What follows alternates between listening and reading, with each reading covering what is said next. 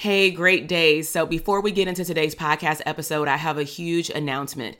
We are bringing back the Abundance CEO Private Practice Bootcamp.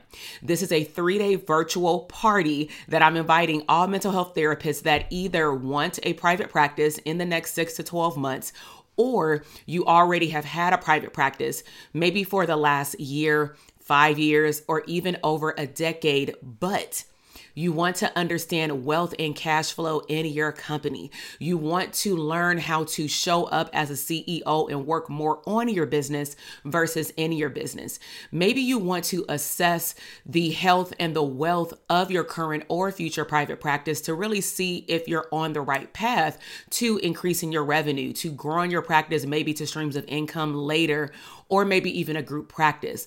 Bottom line is you will walk away from this 3-day bootcamp clarifying and understanding your niche, understanding how to show up as an abundant CEO, and most importantly, assessing the health of what you believe is a profitable private practice. So head down to the show notes and go to the link, drtk.com/links, and sign up for the bootcamp. I'll see you there. Now let's head into the podcast episode. So in today's podcast episode, I want to specifically ask mental health therapists, how would you like to increase your caseload and only see your ideal clients? How would you like to set your clients up for success? And how would you also like to ensure that the treatment that you're providing to your clients will be effective? So stay tuned for today's podcast episode. Welcome to the Branding for Abundance podcast. My name is Dr. TK. I am a licensed clinical psychologist and success coach. My goal on this podcast is to simply teach you how to proclaim your victory in your relationships, academic and career endeavors, business, money, and your mindset. Learn some simple tools and techniques to brand your life for abundance and live your epic lifestyle. All right, so welcome back to the Branding for Abundance podcast. This is your host, Dr. TK, clinical psychologist and #1 therapist business coach. So if this is your first time tuning in on my podcast and or on the YouTube channel, I want to welcome you just to explain my setup and actually how you're going to get the most out of today's episode is that it's really important that you get a piece of paper and you take notes because I guarantee you will be able to take fast action. Also, I have my podcast set up for those of you who are watching via YouTube. So I will be looking at the screen because I want to make sure that I cover all the points. And so today we will be covering the 5 steps to levels of care in terms of how to have a better therapy practice. And so you may be wondering, what are the 5 levels of care? Just to give you a little bit of background, I was first introduced to the 5 levels of care when I was working for the county. And I was working in the juvenile facilities. And at that time, I was informed that we were pretty much the 4th level of care and that there was one more, which was inpatient hospitalization. And so I had also knew a little bit about it, but I wasn't that familiar with the levels of care when I was working at a group home because I just knew that there were always levels above where I worked and also below where I worked because that particular group home served 16 boys on average. It housed them for up to 30 days. And those children either were initially just pulled out of their parents' home through DCFS and or they were abandoned maybe in jail and their parents did not want to come pick them up. Sad, right? So what ended up happening over my years of really understanding levels of care, I started to implement the verbiage, the understanding of levels of care into my private practice because I recognized that a small handful of clients, they needed to actually be referred out.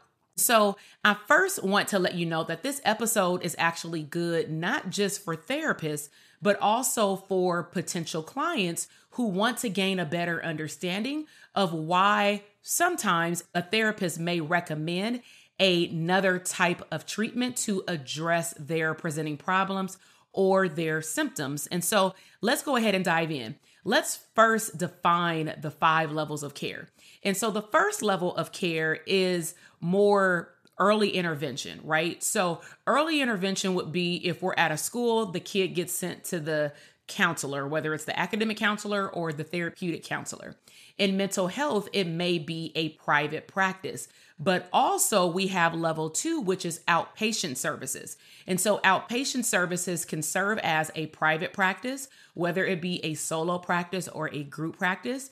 Outpatient can also be an outpatient clinic, which is pretty much in hospitals in the community. And that's where someone can make an appointment and you can see your therapist, on an individual level, family, and or in a group.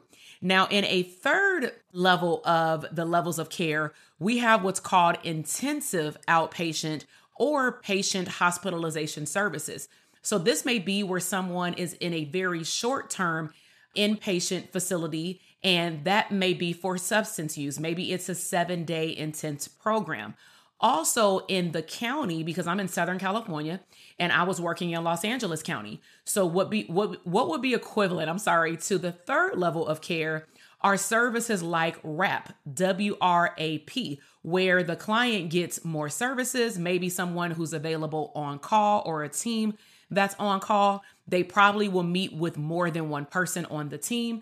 In the WRAP program that I was a part of with some of my youth that will come out of the facilities, is they would have me as an individual therapist, but then they would also have a caseworker that would come and pick them up once a week to pretty much either get things done, like get an ID, get a driver's license, make sure they're going to the doctor, or get them out into the community to do something positive. But then we may have a family meeting session, and then they would also be on call because these are more higher risk clients that may need more attendance from providers. And that is a lot more than what potentially a private practice can offer. So that is level 3. That's intense outpatient. And then level 4 is what's called residential or inpatient services. And so for inpatient services, some people are familiar with the 5150 code. And just because I am a college professor and I'm a clinical supervisor, I do want to correct people when they use that term for children. The correct code when a child is inpatient is 5585, at least in California, okay? Also, not every provider can clearly hospitalize a client. We actually have to be tested in the county in terms of going to a class. I was certified for up to the time that I had my job at the county. And then when I transitioned into full-time private practice, I could not state that I was a what's called LPS designated psychologist because I didn't have those credentials, because those credentials were directly correlated with my job at the county. But nevertheless, when I was working in the facilities, if a minor in the juvenile hall were to exhibit symptoms in which, after doing an assessment and consulting with my supervisor and other clinicians who work with that kid, including probation, I would then make the determination if that minor would have to go to the hospital to then get evaluated again. Because again, outside people, we may make the recommendation to then hospitalize someone. However, we do not deem that the person stays at the hospital. That's actually the hospital's protocol, okay? So level 4 is inpatient, or it can be residential. So remember, just a moment ago, I talked about me working at a group home. So that group home was considered level 4, which meant that the kids stayed there, or we have adult facilities as well.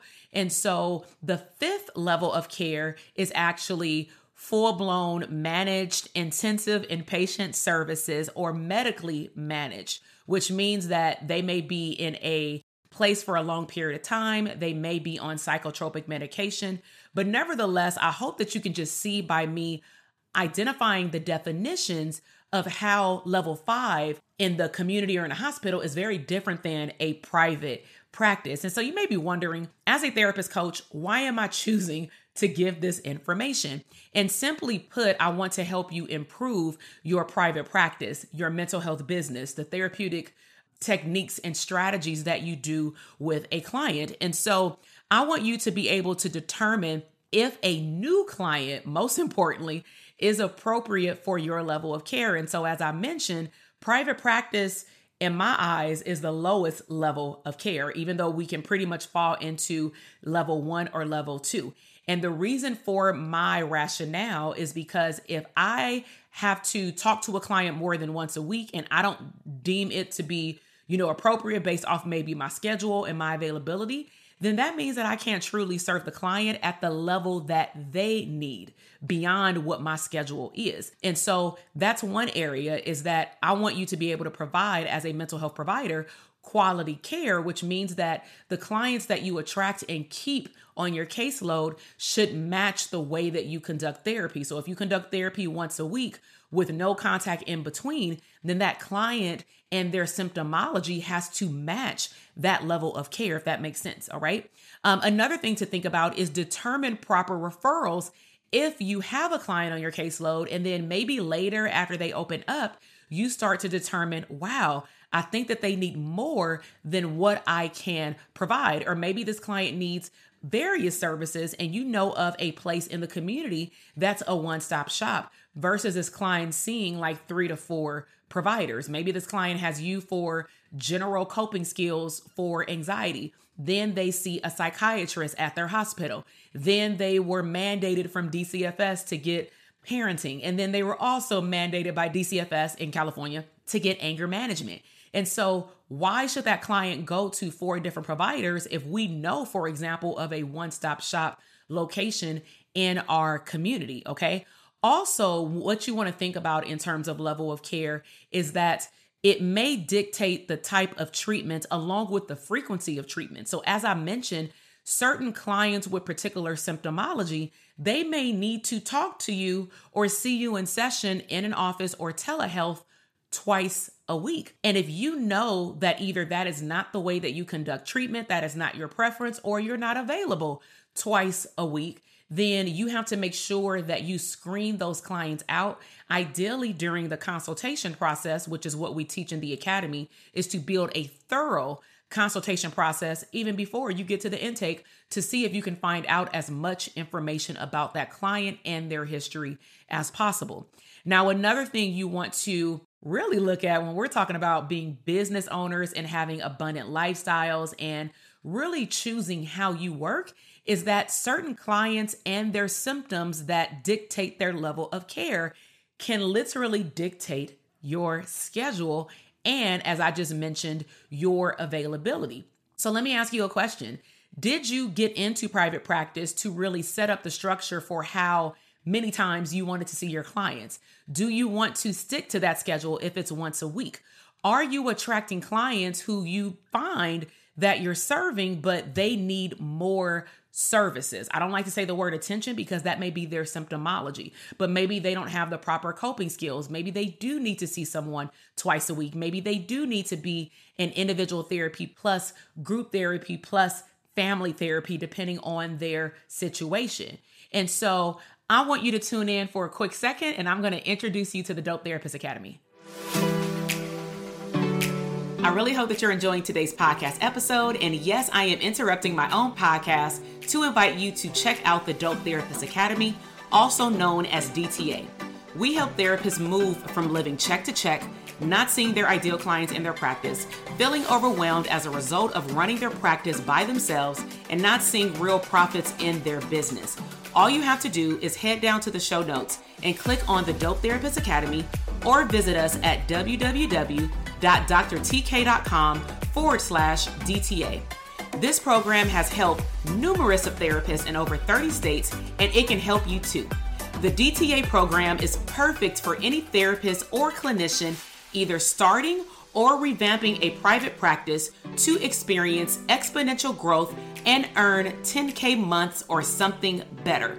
So in just less than 60 days, our 5-step profitable brand model will teach you the strategies to build your dream caseload for your ideal clients, create a profitable business blueprint so that you can have your dream schedule, gain clarity about your niche so that you can add streams of income beyond your wildest dreams, develop a wealth mindset as a business owner, not just an entrepreneur, so that your private practice can generate true profits, press the automation button in your back office so that your business can run effectively and efficiently while you live abundantly, and lastly, we'll help you delegate tasks to complete and accomplish the freedom lifestyle that you deserve. So regardless if you're a newbie, existing private practice business owner, or you have a private practice on the side part-time, You deserve to create a business and lifestyle full of abundance. So to learn more about the Dope Therapist Academy program, be sure to click the link in the show notes. And now let's tune back into our podcast episode.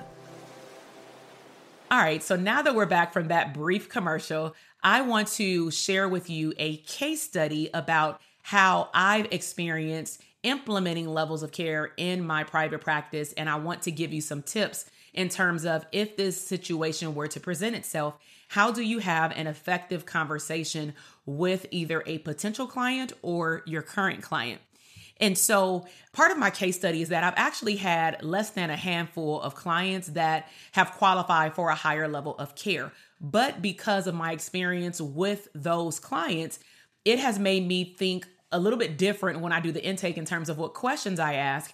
And then I also, if I see some red flags in the beginning in terms of maybe me not being a good match down the line, maybe after a few sessions, I will go ahead during the intake, not the consultation.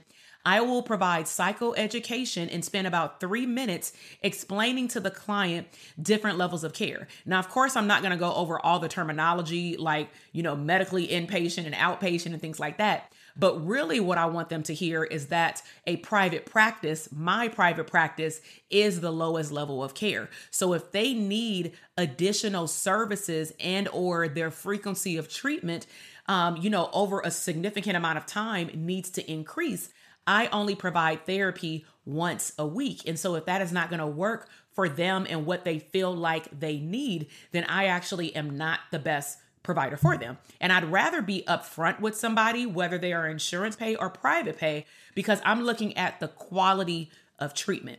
All right. So like I mentioned, I had less than 5 clients that had been referred to me through insurance panels and or private pay, which meant that they just found me through a online directory or a Google search, and I had to refer them out. About half of those clients, let's just say about 2 to 3 of those clients, I was able to refer them out and catch it during the intake process. Now, the other half of the clients, it was literally about 2 of them throughout my whole 10 years in private practice, those things did not come up until the client, my assumption, felt more comfortable, or maybe there was a stressor that triggered these things to come up for them. And then I started to see a higher level of symptomology in terms of severity. And we had to, start talking about the levels of care, because initially I wasn't introducing that topic to, new clients. And so I want to give you a real life example, of course, without divulging confidential information. It will be a snippet case study, but I just want to show you what it could look like in the worst case scenario, because there are more milder case studies. But I tend to find that when I share some of the more higher risk clients, as far as case studies, therapists can kind of gauge, how to make their decision. And so one of my clients, after about 6 months, they started to exhibit psychotic symptoms. They started to exhibit a lot of paranoia. They denied any auditory or visual hallucinations, but you can tell during the face-to-face session that they were responding to internal stimuli, meaning something was happening, but they did not want to talk about it. And so after me noticing a trend over like a 2 to 3 week time frame, and this person sending me messages through the client portal and constantly leaving me voice messages, letting me know that it was an emergency and they needed to contact me right away. They needed to have an extra session a couple of times a week.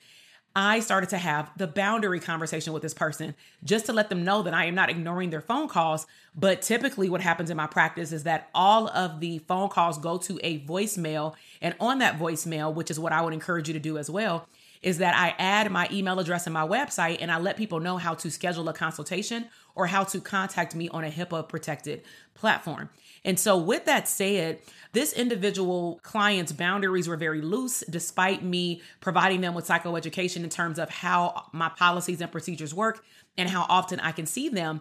It was very clear that this person needed more help. It just wasn't that they wanted to talk. They really, really needed help more than what I could provide in a 45 to 50 minute session. And then on top of that, because sometimes in private practice, outside of a 5 to 10 minute break, sometimes we're seeing clients on certain days of the week back to back to back. So what typically would happen with this client when she started to deteriorate is that I had a hard time getting her out of my office. And so it would go over the time. And that became an issue because, of course, my clients waiting in the lobby see me walk this person out or see me shortly leave because my office was like right in the front.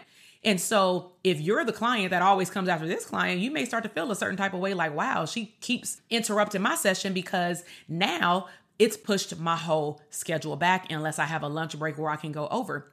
But I want to respect others people's time as well.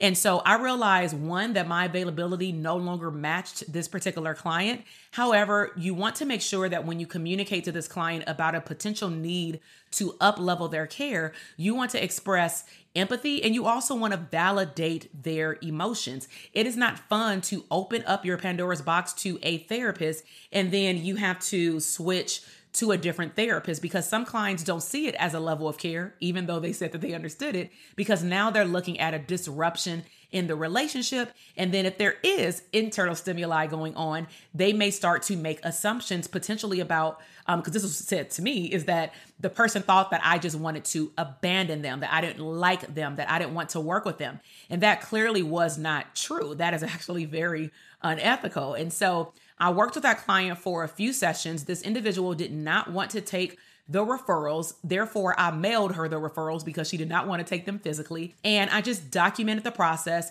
and why I was moving in the direction. And the reason why we stopped treatment is because her attendance with myself, because of this conversation, began to become flaky. And I still have policies and procedures in terms of missing sessions without calling, not responding to my phone calls or my emails even after the session, and then also not wanting to take responsibility of paying the no-show fee if a client doesn't show. Okay, so let me just put something out there. You are not abandoning your client if you refer them to a higher level of care. The biggest thing you want to communicate to this client is that you want to ensure that their mental health needs are taken care of. And you know that because of your schedule, you are unable to attend to their needs. You want to make sure that they get with a good therapist that can. And that goes back to the conversation about levels of care. Also, you want to reiterate that private practice is the lowest level of care. So when you're making your referrals, don't make another referral to another private practice unless that particular person has an on-call policy or maybe they have a team. If they have a group practice, that might be a little bit different. Maybe the group practice shares a phone and everybody is on call, one day a week or something like that. I mean, I've seen that in community clinics, not necessarily a group or solo practice, but if that's the way that the practice is set up, maybe they get funding by the county. Maybe one of those funders says that they have to be available and have someone on call every day. So if that's the case, yes, refer them to that, but do a warm handoff. I like when I'm transitioning my clients for them to have the intake with the new facility or the new provider, and then they see me for one more session after so that we can debrief and properly not necessarily graduate them from treatment, but of course, terminate them off my caseload. And then I can do a warm handoff to also that other therapist so that if the client approves that I can speak to that other therapist, we can make sure that also the client doesn't have to repeat everything they've said to me and that therapist can pick up where we left off. And so some other things to consider is that because maybe your availability does not match the need of this client at the time, you just want to make sure, I cannot reiterate this more, walk them through the process. Do not just simply say, because your symptoms are getting worse, I have to refer you out. That sounds like abandonment. So you want to give them psychoeducation about why the referral should and/or in some cases needs to be made. Okay. So to have a smooth transition, let's take it all the way home. All right. So to have a smooth transition with a client who needs to go to a higher level of care, you want to make sure that in the beginning you conduct a thorough intake because certain things can be caught if you ask the right questions. Also inquire about details from previous treatment. Now, things to consider that I believe most therapists do, but I don't want to make an assumption, is that you not only ask the client, have they been in therapy before, but you want to ask them at what point in their life did they go? Did they go voluntarily? Did they go as a teenager? Was it mandated? Were they 5 years old and they haven't been since and they're 35? Did they go to family therapy, couples therapy, individual or group? And what was their overall experience? What was the presenting problem, if they can remember? And what was the outcome? Meaning, did they finish? Did they graduate? Did they just stop going? And why? You want to ask those questions because even if it was 15, 20 years ago, sometimes people develop a narrative about what you're going to be like in therapy because of an experience that they had when they were 5. And so or the story that they made up, because maybe they can't remember what therapy was like when they were 5. And so you want to make sure that you do a thorough intake. Also, inquire about their previous treatment. Also, take a look at their diagnoses. See if you can get a hold of previous charts. Diagnoses, length of treatment, did they finish, why or why not? If the client presents with symptoms that raise a red flag during the consultation and the intake process, you should go ahead and have that conversation. So the reason I shared that case study of some of the clients, I can tell right during the intake, I would need to refer out. And then some clients, I was not able to tell until I was working with them over time. Because of my experience with those 5 clients, I chose to have that conversation with every single client that comes on board, despite if they look high functioning, because some people can mask their symptoms very, very well because they've been doing it for a very long time. So don't let people doing well in work and being married and coming in smiling fool you, because they clearly are seeking out therapy for a reason. Okay. Also, if you serve a higher needs population where you serve a population that may require or request to see you more, then you want to, again, embed the levels of care conversation from the beginning. So as a recap, we defined the 5 levels of care. We talked about some of my case studies in terms of what that would look like. I provided you with tips of how to have a smooth transition of having conversations even from the get-go of starting treatment with someone, and then providing empathic statements and also validating their emotions, because it does not feel okay to be told that you have to go find another therapist, even though we know we're going to help them. That's the way that, a client can hear it. So I hope that you really enjoy this episode, whether you are watching on YouTube or on the podcast. Please let me know what was your biggest takeaway, either in the show notes or in the comment section. If you are not subscribed to my YouTube channel, then please do so that you can be alerted of new and upcoming episodes. I talk about abundant living along with business strategies and tips for mental health therapist businesses. And then if you are following on the Apple iTunes, then please follow myself. And then again, leave me feedback. Let me know what was your biggest takeaway, because I would love to also give you a shout out on my Instagram, which is Dr. TK Psych. And if you're a visual person, you definitely want to go over there, because I post, whether it's lifestyle photos with tips embedded. And then I'll also provide some challenges, like, take what you will from this branding challenge, this client avatar challenge. And then, of course, as I mentioned earlier, the Dope Therapist Academy is an awesome place for mental health providers to learn how to build a profitable foundation and back office for their private practice. And so if you want to learn more about the Dope Therapist Academy, check out the show notes so that you can check out what we have coming up. Throughout the year, we have different things, but if you want to check it out, make sure to at least get on the wait list. And I really enjoyed your time today. I am grateful for you tuning in, and I will see you in the next episode. Bye. Thank you so much for listening to the podcast episode today. I am super excited to see your growth in your business, career, money, and relationships.